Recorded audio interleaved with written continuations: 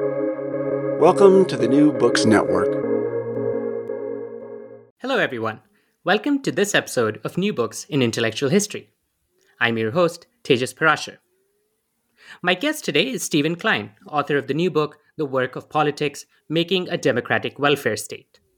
Stephen is lecturer in political theory in the Department of Political Economy at King's College London. He received his PhD in political science from the University of Chicago in 2016, and prior to joining KCL, he was assistant professor of political science at the University of Florida. He has also held fellowships from the European University Institute in Florence and the American Academy in Berlin. Stephen's research focuses on democratic theory, critical social theory, theories of political economy and the welfare state, the theory and politics of European integration, and the history of European social and political thought with a special focus on 19th and 20th century Germany. His first book, which we'll be discussing today, is titled The Work of Politics, Making a Democratic Welfare State, and was just published by Cambridge University Press in 2020. The Work of Politics examines the democratic potential of struggles over welfare institutions in the 19th and 20th centuries. Stephen, thank you so much for joining us today. I'm excited to chat about your book. Thank you so much for having me and for the invitation. Great. So because we overlapped very briefly in graduate school at Chicago, I caught the very tail end of your project. But I'm curious about its beginning. So what drew you in the first place to writing a book about the welfare state as both a historical problem and a theoretical one? Yeah, great. Thank you. So I think like many scholars working today, some of the seeds for this project were planted after the 2008 financial crisis. And you could say the return of questions of political economy and capitalism to the agenda intellectually within academia. And so one aspect of the book that was kind of the origins was kind of thinking about where does capitalism and political economy fit into debates within political theory, and the welfare state being, of course, a kind of crucial historical state of interaction between the structure of the economy and politics and democratic politics in general. So that's kind of one seed was that feeling. The second feeling was that a kind of frustration with my fellow political theorists, who I felt like were too pessimistic about the politics of the welfare state as it arose in the mid 20th century, and were too you could say, held captive by concepts and ideas that come from thinkers like Foucault, Michel Foucault, and other kind of mid-20th century social and political theorists who really emphasized, you could say, the downsides or the dark sides of the welfare state, which in retrospect, I think from the vantage point of today, we can see a lot more democratic potential in the historical moments they were looking at, which then brought me to kind of the last thread of thinking in this book, which was really to think through historically the ways in which political theorists, the concepts we use, are shaped by past political struggles and might limit how we view the welfare state or these other things historically. So the book as a whole is a kind of, you could say, an effort to rescue the welfare state from some of these conceptual deadlocks within political theory, but more generally also just an effort to think about how do we reincorporate these questions of the organization of capitalism into debates within political theory. Great. I thought on this point that it would be good for us to clarify terms a bit and situate your book. So as you note, the welfare state has been examined by a number of political theories. You mentioned Foucault, but in your book, you also discuss Sheldon Wolin and Nancy Fraser. And there has also been literature on the welfare state by a range of political scientists, sociologists, and others. So how has the welfare state generally been understood in both in political theory and in cognate social sciences? Exactly what kind of regime are we dealing with here? Great. Yeah. And so it's a great question. One thing I use the terminology of the welfare state, obviously in the title and elsewhere. But in the book, I tend to talk more about welfare institutions because one pitfall of using the language of the welfare state is it can produce a kind of overly seamless picture of the sort of thing we're talking about, when actually there's a lot of different institutions we associate with the welfare state. So most generally, I think of the welfare state as the kind of the emerging institutions that began in the 19th century that transferred certain forms of material reproduction or direct material support for citizens away from the market or from the family and to the state itself. So regimes like things like health insurance, old age insurance, and then also various forms of anti-poverty and programs or concern for the housing conditions of workers and so on, all of which arose in response to the process of capitalist industrialization and centralization in the 19th century and then through the 20th century. So I have this, so that's kind of my broad view of what we're talking about when we talk about the welfare state, transferring over these kinds of functions that have historically been carried out either by the family and local communities or in the 18th century more by the market and market exchange. And then within the social sciences, there's sort of two very dominant ways, and political theory, there are two very dominant ways of thinking about the welfare state that I'm skeptical of, which are in the background for this. So one is a very reductive vision that kind of views all this stuff as just a way to defend capitalism from the working class or from revolution and so on. So they see the welfare state as simply a counter-revolutionary project of the state stepping in to solve and kind of pacify the working class through social welfare programs. And I think this kind of historical view is in the background for a lot of contemporary political theorists like Sheldon Wolin and others who really position the welfare state as a way to kind of enlarge the power of the state in the face of various forms of democratic claims or democratic movements. So that's kind of a pessimistic take. And then there's a very optimistic take that you see more in the social sciences, but it's also in political theory, which is that the welfare state kind of compensates for the failures of the market. So there are various goods such as health or insurance that is not adequately provided for by the market. So there's what economists would call a market failure. And in the face of those market failures, the state kind of steps in to provide these goods that help markets function better. And in both these cases, you get this picture of a kind of seamless integration between the welfare state, these welfare state institutions, and capitalism, you could say. And then my view is indebted to another strand of social scientific research that really emphasizes the kind of historical conflicts within the evolution of these institutions within the welfare state. And so views all social welfare institutions as kind of tentative settlements in ongoing historical political conflict without asserting that any axis of conflict is necessarily fundamental. So obviously the conflict between employers and workers has been central, but as I look at in the book, so has conflict around, say, gender hierarchies or racial hierarchies and how these institutions have evolved. And so scholars who have advanced this argument really argue that welfare institutions kind of arise from the historic power of social movements like the workers' movement and their ability to kind of assert their agenda in the context of very complex political situations. And one key historical moment where these kinds of contestations emerge is late 19th Germany, which plays a central role in the narrative of the book. You give us a sense of how debates between the Social Democratic Party or the SPD and Bismarck's regime from the 1870s in Germany led to certain kinds of contestations that have been really important for the history of the welfare state. Could you give us a sort of brief outline of the concrete dynamics of late 19th century that led to these kinds of disagreements and these kinds of contestations over the meaning of the welfare state? Yeah, great. So I really see that kind of historical moment as kind of ground zero for thinking about the welfare state. In part, it's because Bismarck in the late 19th century, when he's chancellor, as a conservative chancellor in a kind of quasi-authoritarian system, which Germany was at the time, so you had elections for the Reichstag, but there was not equal universal suffrage because of the three-tier voting system in Prussia. And of course, the chancellor still served at the pleasure of the emperor and wasn't directly democratically accountable to the parliament. So Bismarck, in this moment when he's kind of shielded in many ways from democratic conflict, embarks on this historically remarkable program of building the first modern social welfare state. And so he basically proposes a series of national social insurance laws that build on what was at the time a kind of patchwork around Germany of various social insurance provisions. And so in some ways, this is kind of where all our theories and debate around the welfare state come from. Was this an effort to simply pacify the working class and defend the old conservative order? I mean, to an extent, that's what Bismarck was doing. Was this actually a kind of modernization of German society that created opportunities for democratic agents like the working class to act against that? And so I think at the time, you see this very intensive debate about what exactly does it mean that this conservative chancellor is supporting the creation of a modern welfare state.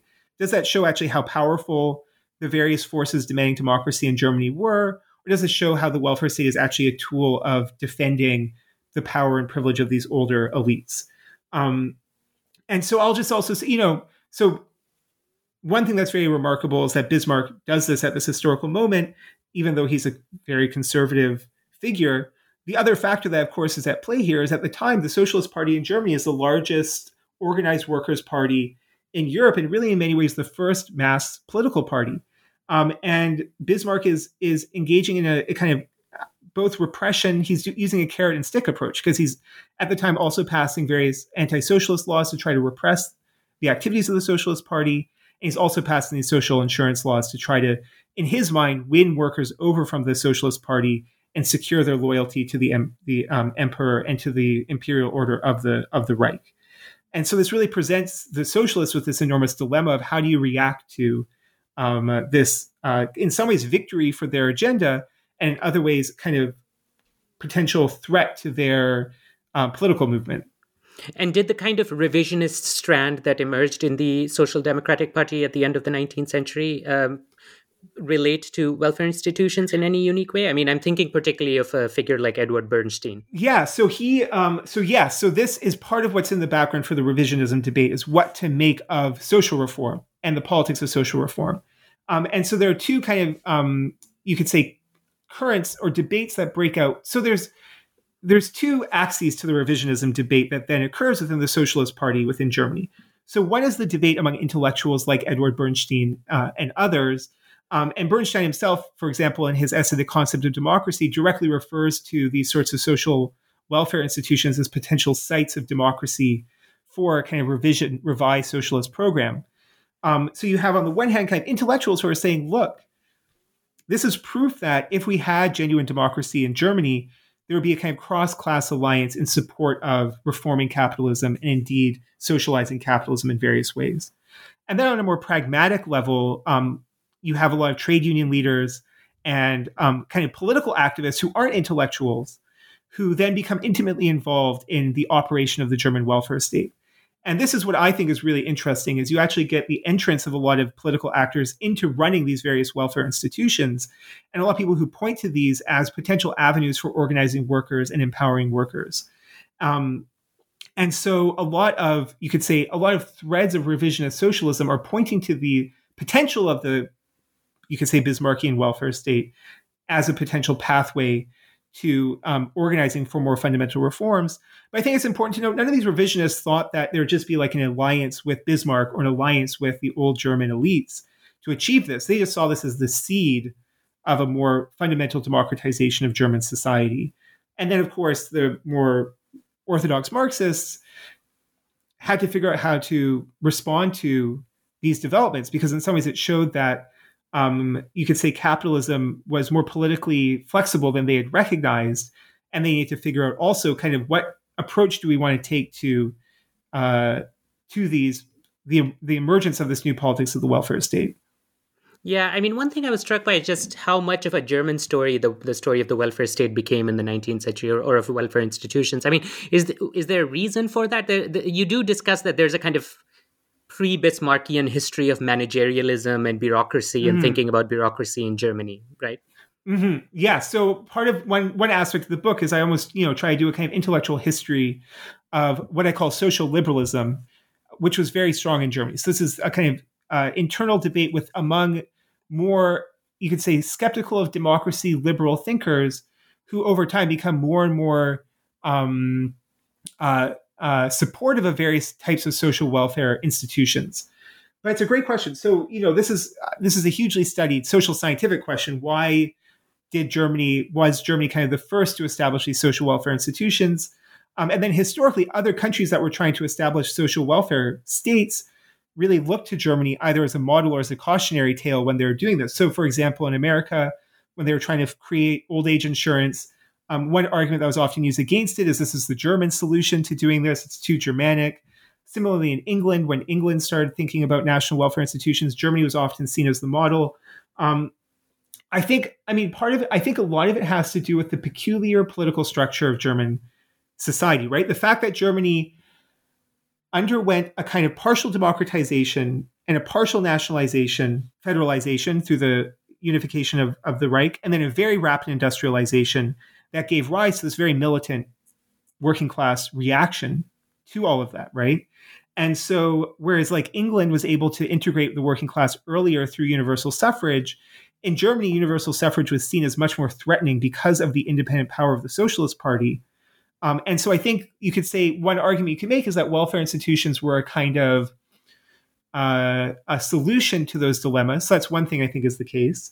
And then I look very deeply into the history of German thinking about this. And there's this tradition going back to the 16th century of what scholars call Kameralwissenschaft, so the sciences of state, that really are kind of proto-welfare state thinking. And so it also has to do with the kind of, I think, as you already mentioned, the kind of emphasis in Germany on an independent bureaucratic state as a solution to social problems made German political leaders and also kind of civil servants really open and eager to build these kinds of national state institutions, again, in part as an alternative to political democracy. Yeah. And when we follow this debate into the turn of the 20th century, this debate between statehood, democracy, welfare, bureaucracy, when we follow it into the turn of the 20th century, we encounter the figure who's really pivotal in the book, namely Max Weber. So could you give us a sense about how Weber is responding to this debate around welfare and democracy that's already occurring before he begins his own reflections? Yeah. Completely, yeah. And so as you say, for me, he's this pivotal figure. He's kind of like the hero anti-hero of the book, I would say, right? Because in many ways, I'm a very Weberian thinker in how I think about the welfare state and politics. But he's also, I see, as a kind of the source of a lot of the ideas I want to criticize. He's the one who really tries to reduce the welfare state to instrumental reasoning, to calculation, to bureaucracy in a way that seems to foreclose democratic politics. And so he is living at this crucial moment in German history. So he's living kind of at the end of Bismarck's reign. And then through this rise of new forms of mass politics and mass political conflict within Germany. And he's observing all of this. And as I argue in the book, he's kind of his entire, I think, a lot of his intellectual project is really about trying to resolve this tension between his liberalism and his commitments to certain liberal ideas and the threat to, you could say, established power that was posed by the socialists and the Socialist Party.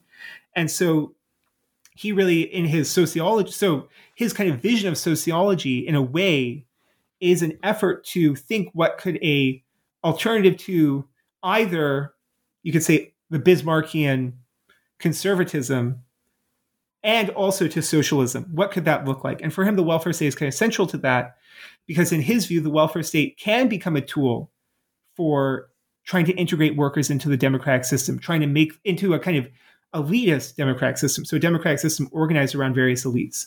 And so when he's writing his sociology and in his entire career, he's in a kind of dialogue with the Socialist Party of Germany and socialist activists and trying to think through, well, what could a German state look like that would be as kind of confident and self-assertive as the UK and other countries, but that would successfully kind of integrate workers into that political order. And so I think he develops a very sophisticated account of how that would work in a way that is kind of trying to break loose of these earlier theories of the state that really view the state as kind of this overarching framework that can successfully resolve all of these political conflicts. And so I look at how he's in this tradition of what I call social liberalism, but is kind of breaking with earlier thinkers like Gustav Schmoller and others who are this earlier generation.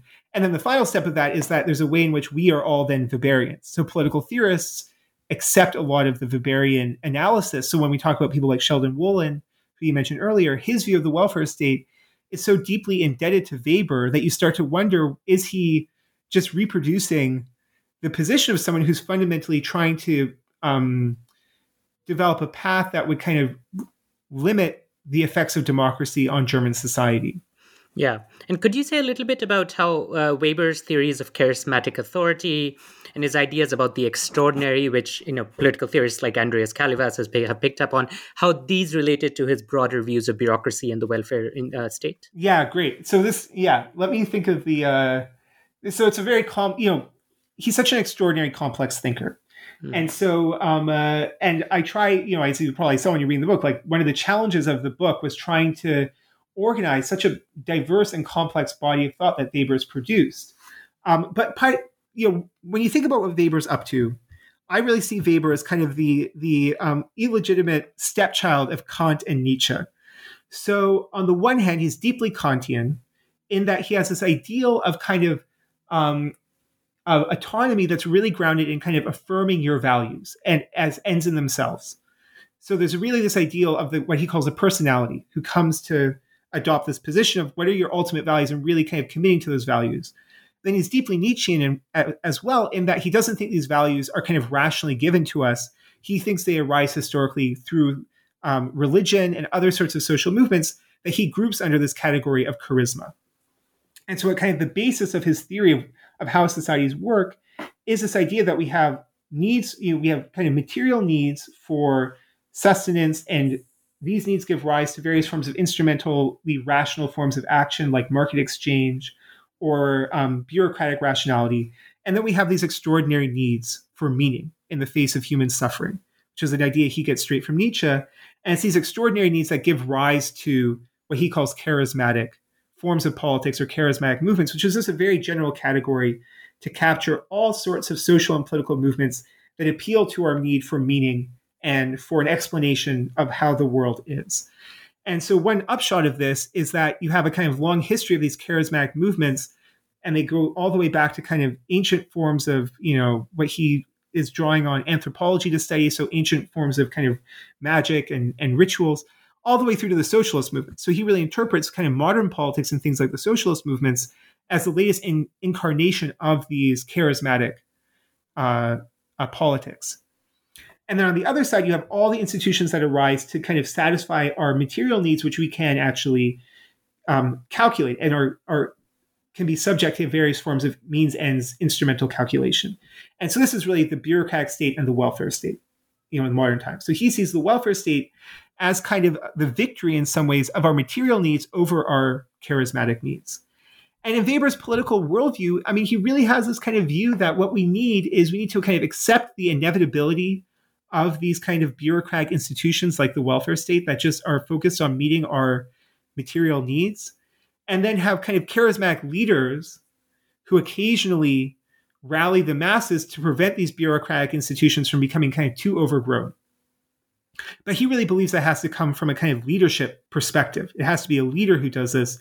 And so he's very hostile or skeptical to kind of ordinary, everyday citizens, you could say, advancing very collectively their non-material needs, their needs for belonging, or their democratic needs. And so in a way, he reduces democracy to various modes of satisfying these, to charisma, and says, look, these needs can be met by having the right sort of leaders who satisfy people's charismatic needs, and in combination with the welfare state that meets their material needs. And so it's a fundamentally, I think, very elitist picture of how the world works that's deeply rooted in his kind of very basic categories. And it's kind of a brilliant argument. It's a brilliant project in a way, right? He gets a lot of leverage out of this. He can interpret huge swaths of human history through the lens of this divide between the extraordinary and the ordinary.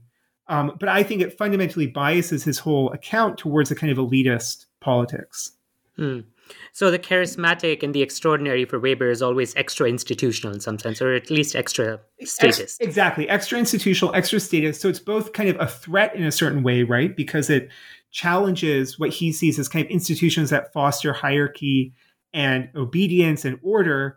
But it's also very necessary for him because he worries about these institutions becoming rigid and sclerotic and, overly fixed. And so he has a kind of, you can say it's almost like it's an ebb and flow model. You have charismatic movements that have to arise to challenge these institutions, but then get reabsorbed into them and routinized over time and kind of become part of just the kind of get reabsorbed into instrumentally rational forms of action in these institutions. Yeah. And against the Weberian perspective, you defend a view of welfare institutions as, quote, worldly mediators. Now, this is a term that you developed through readings of Heidegger and especially Hannah Arendt. Could you say a little more about this term, worldly mediators, and how it relates to the welfare state? Completely. And so this is where the book kind of changes gears a little bit from more historical. So it's very historically grounded still, but kind of is using the intellectual history more just to develop a kind of freestanding theory of how the welfare state operates. And so one thread of the book is I kind of recover this dialogue between Arendt and Weber's concepts. And I recover it via Heidegger, because I think there was this kind of, in the background for what Hannah Arendt was up to, was a kind of implicit dialogue with Weber's thoughts. So Hannah Arendt, in many ways, is again, a very complicated figure, arguably, not the most fully democratic or fully inclusive thinker, obviously has a lot of blind spots in her thinking. But I do think there are some core concepts she develops that really are helpful for thinking about a more democratic politics within the welfare state. And so the key concept I develop is her notion of worldliness. And so in a lot of kind of people who work on Arendt or study Arendt, we really emphasize her category of action and the public sphere. And again, this is seen as kind of an extraordinary thing, right? That Arendt is valorizing extraordinary modes of collective action that escape the means-ends logic of the social or these other domains. And so this is kind of a very, you could say, Weberian reading of Arendt's thought. And against this, I really look at her concept of world and worldliness, which calls attention to how we live in a world where that's structured always based on instrumental and non-instrumental considerations. And so one of her key examples is a table, right? So a table is a kind of tool. It's an instrument. It serves a function. That function obviously is to like hold things up. But it also is a worldly object insofar as it draws us into relations with other people. And we might also judge not just whether it's a good table for fulfilling this function, but whether it's a kind of an aesthetically pleasing table.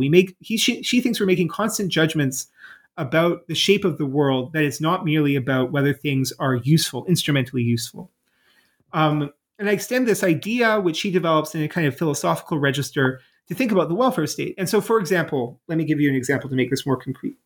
Think about a social insurance system like Social Security in America. Now, obviously, part of Social Security is very instrumentally rational. We try to, make correct calculations about how much money we're going to need in the future so we can pay people's retirement benefits. It's a way to kind of overcome various cognitive deficiencies people might have in terms of saving rationally for when they can no longer work. But on the flip side, think about the fact that every American gets a Social Security card when they're a kid, and this is part of their identity. And this creates a kind of worldly relationship with the state and with each other that isn't merely about, ensuring people save enough money for their retirement. It's a symbol of their belonging in society. It's this kind of symbol of the dignity of the elderly to participate in Social Security. There's a whole set of kind of symbolism and aesthetics that go along with that institution that constructs relationships between people that aren't just about, ensuring that they've saved enough money for retirement. So Arendt's kind of basic concept of worldly mediators, I think, really challenges Weber's notion that these institutions are just about bureaucratic means ends kind of calculation of our material needs. Her point is for material needs to become part of the political world, we already have to kind of give them a material institutional shape.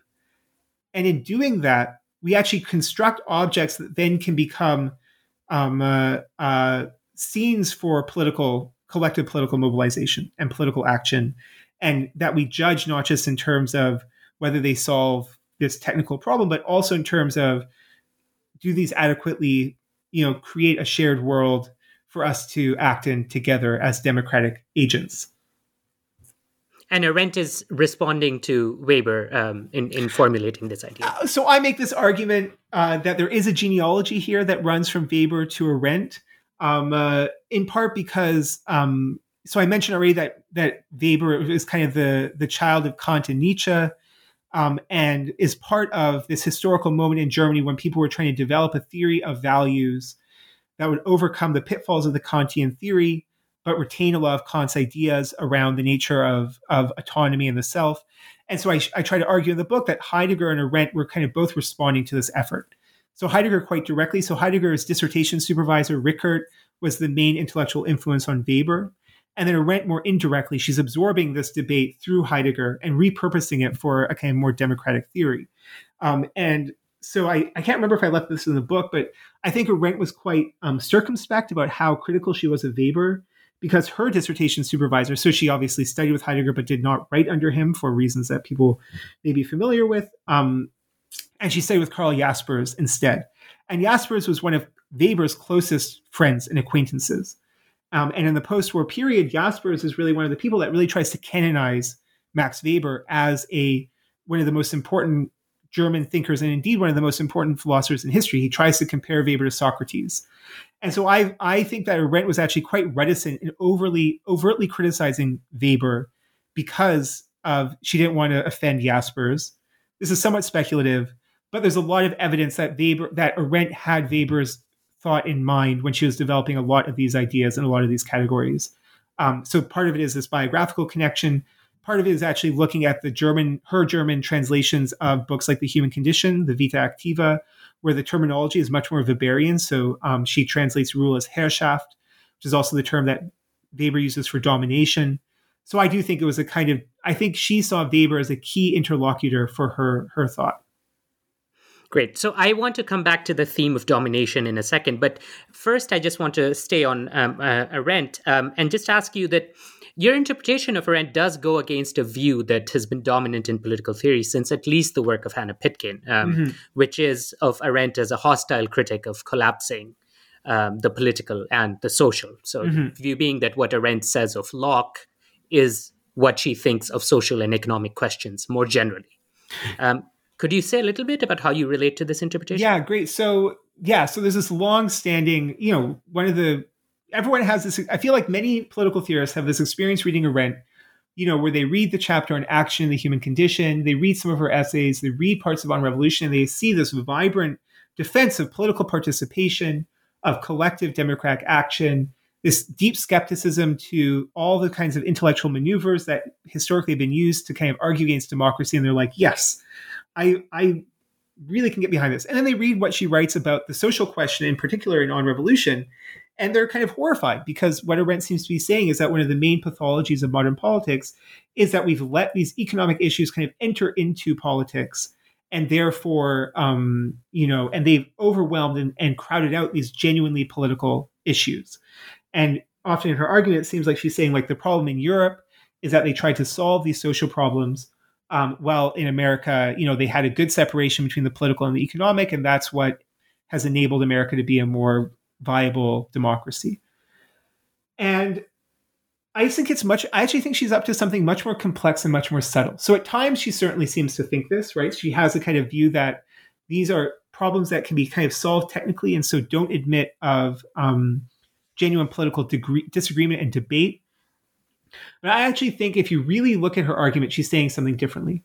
She's not saying that we shouldn't discuss economic or social problems in politics.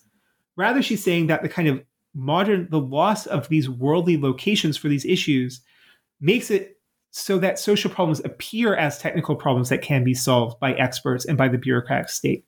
And so the real issue is actually the loss of what she calls world and not the blurring of the boundary between the political and the economic. And so this is part of a kind of revisionist history of Arendt that actually says she's much more skeptical of ancient Greece for the way that the ancient Greece has separated the public from the private, and that actually she's quite comfortable with various forms of economic and social problems entering into politics.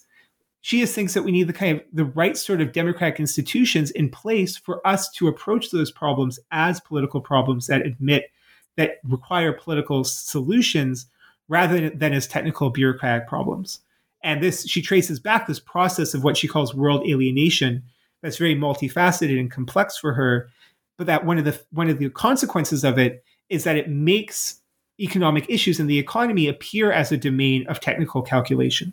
Right. And so the economy being made into a private matter and not a sphere of action is what the main target is. And the economy being turned into a kind of object that can be calculated and controlled so that either it's a private matter that's separate from the public, or when it enters the public, she says it just turns the public into one great household, right? She says this is the problem. The problem is not that we're trying to figure out what to do economically. It's that we're viewing the public in terms of a household that can be managed by a technocratic leader, by a kind of central planner or a bureaucratic elite or a Keynesian planner, whatever it is, all of which are kind of these deeply apolitical or depoliticized models of what the economy is about.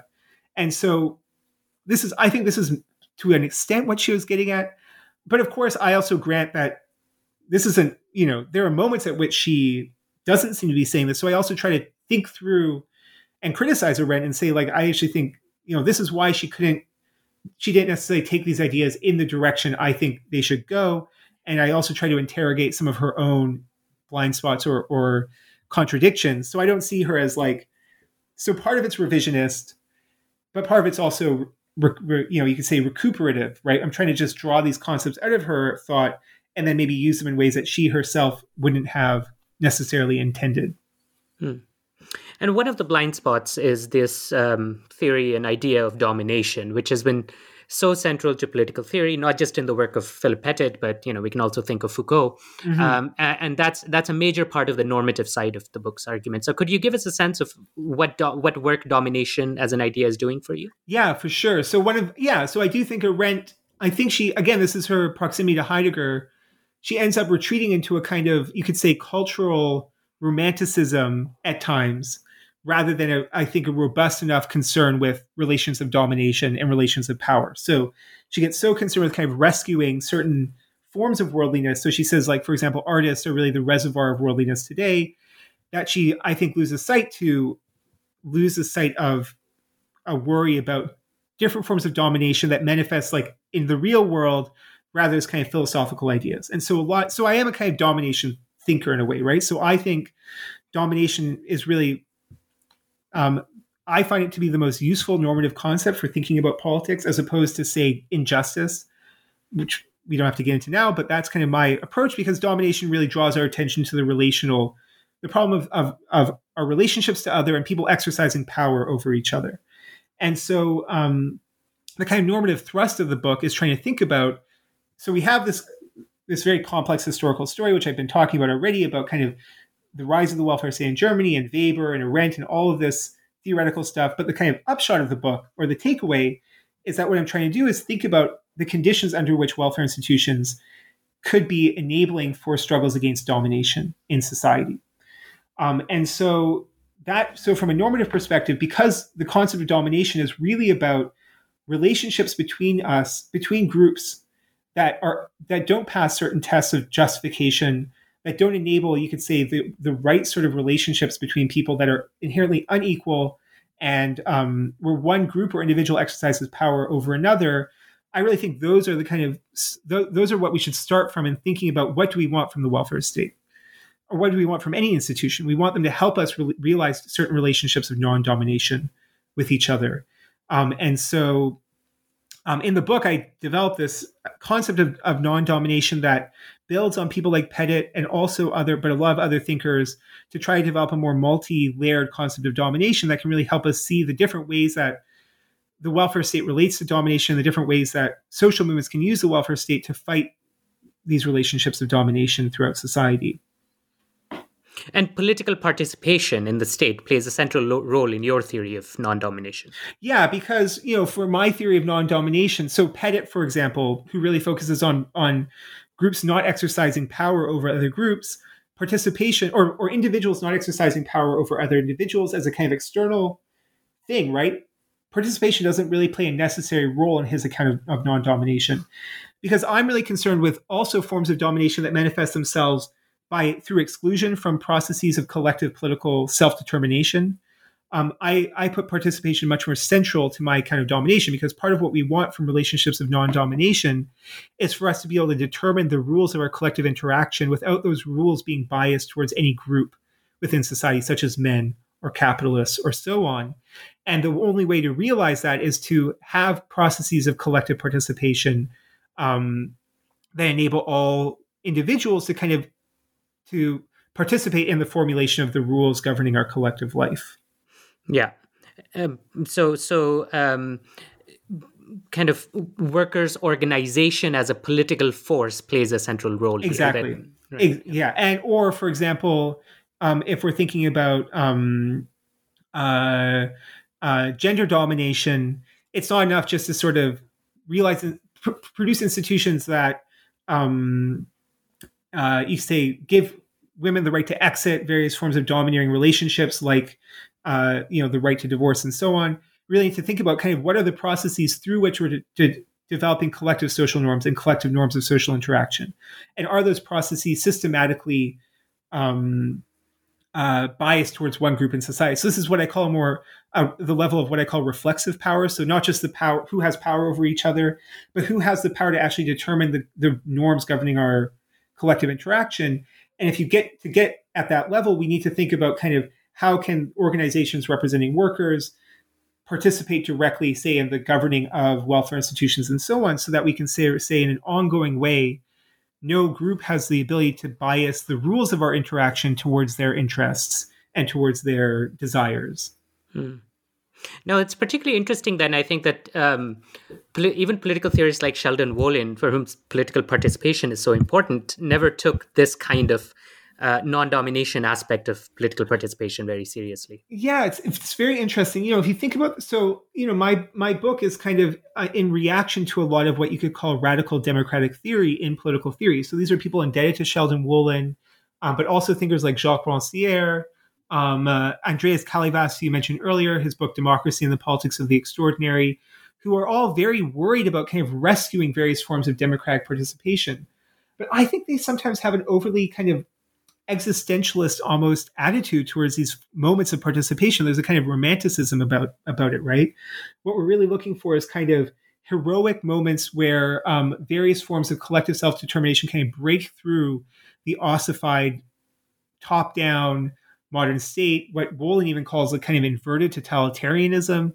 And I'm much more, because I think I start from this problem of domination, I'm really worried about kind of sustaining much more mundane forms of participation and thinking about participation in the context of the bureaucratic state and the administrative state. So I don't believe that, we need to revert to New England town halls to have good forms of democratic participation. We can have complex organized actors. We can have bureaucracy. We can have all these things that are kind of part of the modern state. And we can make it more participatory on an ongoing basis rather than looking to these kind of moments of extraordinary rupture with the established order to get the participation that we're looking for.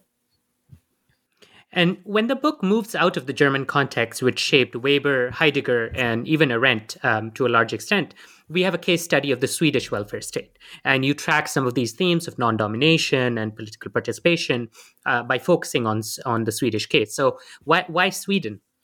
Yeah, in some ways I kind of want, so I picked, there are kind of two reasons I picked these cases. Or episodes. I don't really think of them as cases. I'm not like comparing them. It's not a social scientific kind of case selection enterprise. So one was that I was really interested in looking at kind of historical cases or episodes that were really central to the formation of theories of the welfare state.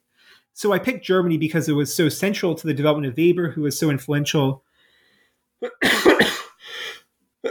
Sorry. And I picked Sweden in part because for the post-war debate around the welfare state, and thinkers like Jürgen Habermas and others, Sweden really becomes the model then of the universal social democratic welfare state.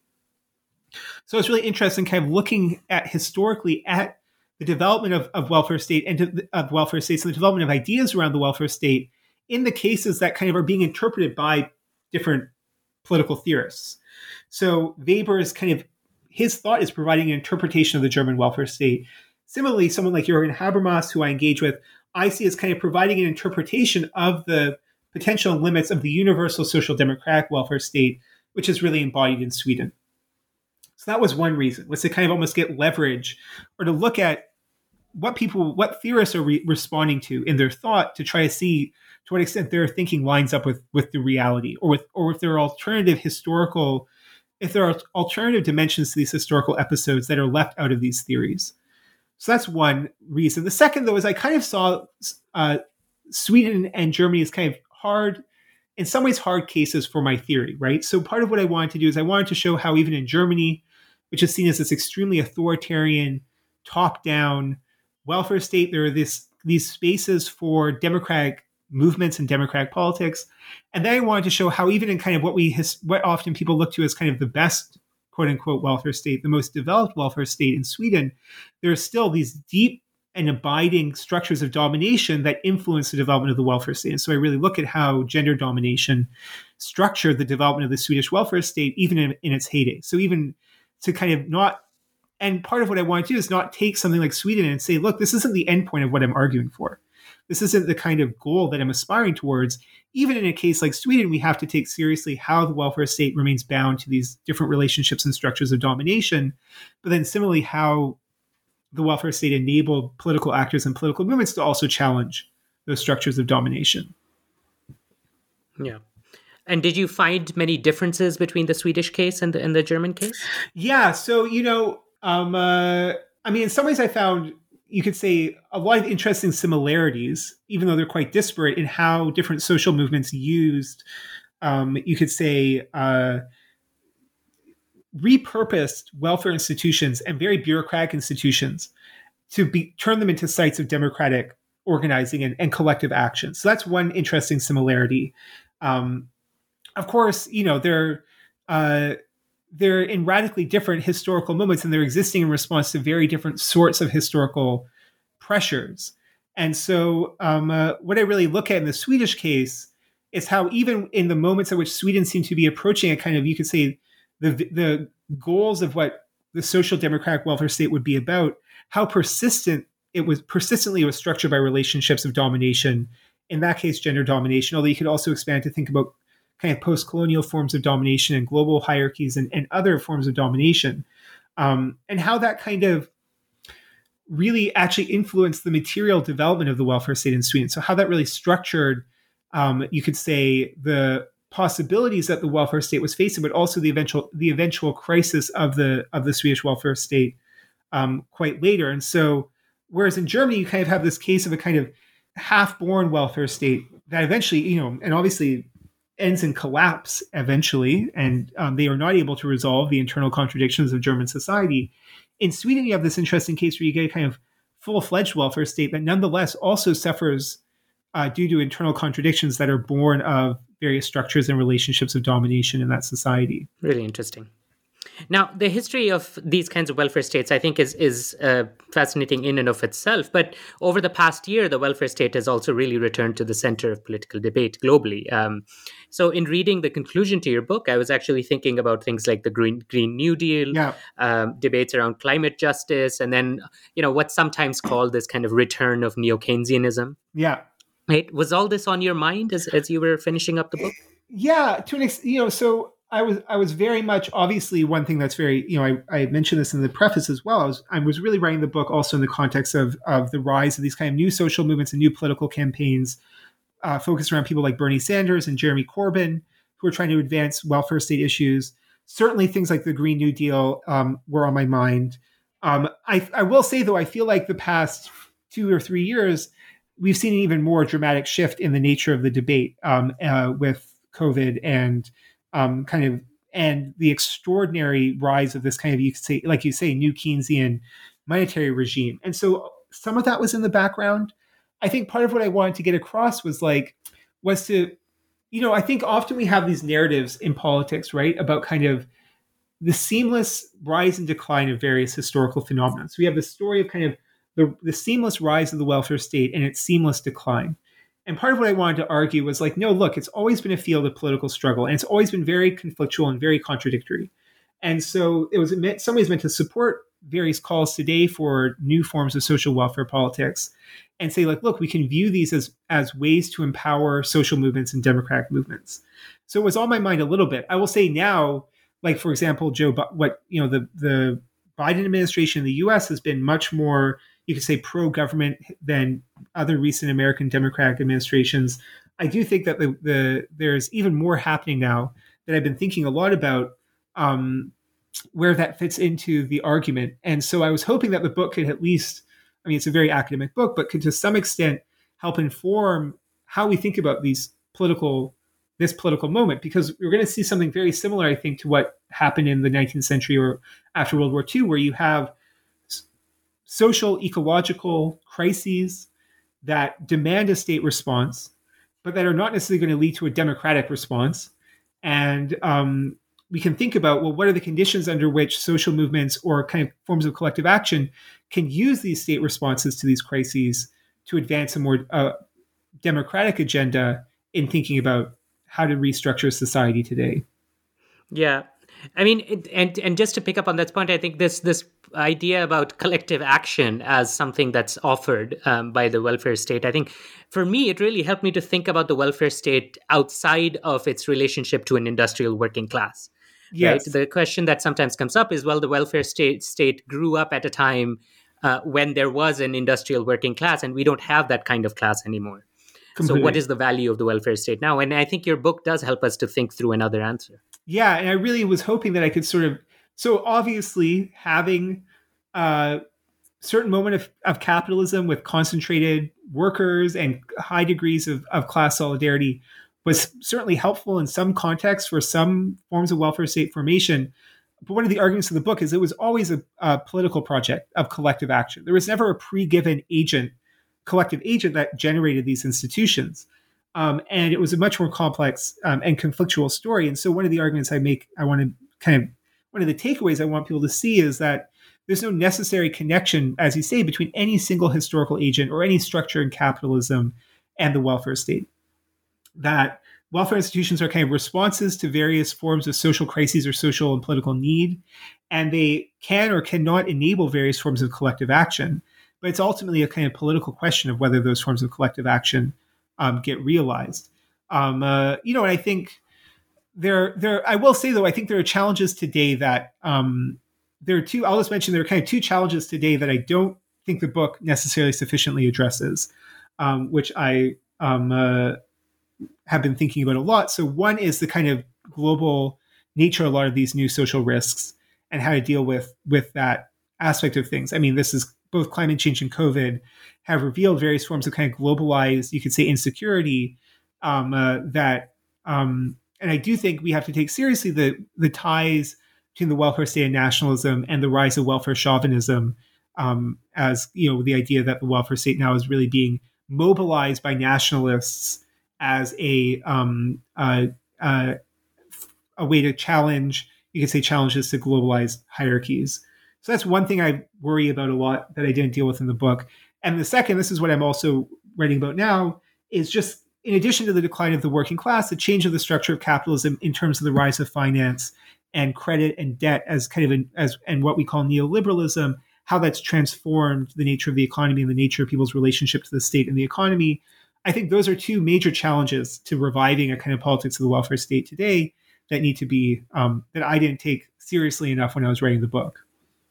And is this your next project? So I'm not addressing the first as much as I should be. I mean, I'm thinking about it, but I'm really working on, in some ways, extending some of the kind of themes of the book in terms of collective action and this kind of give and take between the state and social movements to thinking about debt and credit. So that's the next project is kind of looking at, in somewhat in a similar way, saying, look, we have these very one-sided and one-dimensional pictures of the rise of finance and the rise of debt, and saying, actually, there are these kind of moments of collective action and democratic resistance to this process that could also become an occasion for democratic politics to challenge hierarchies organized around credit and debt today.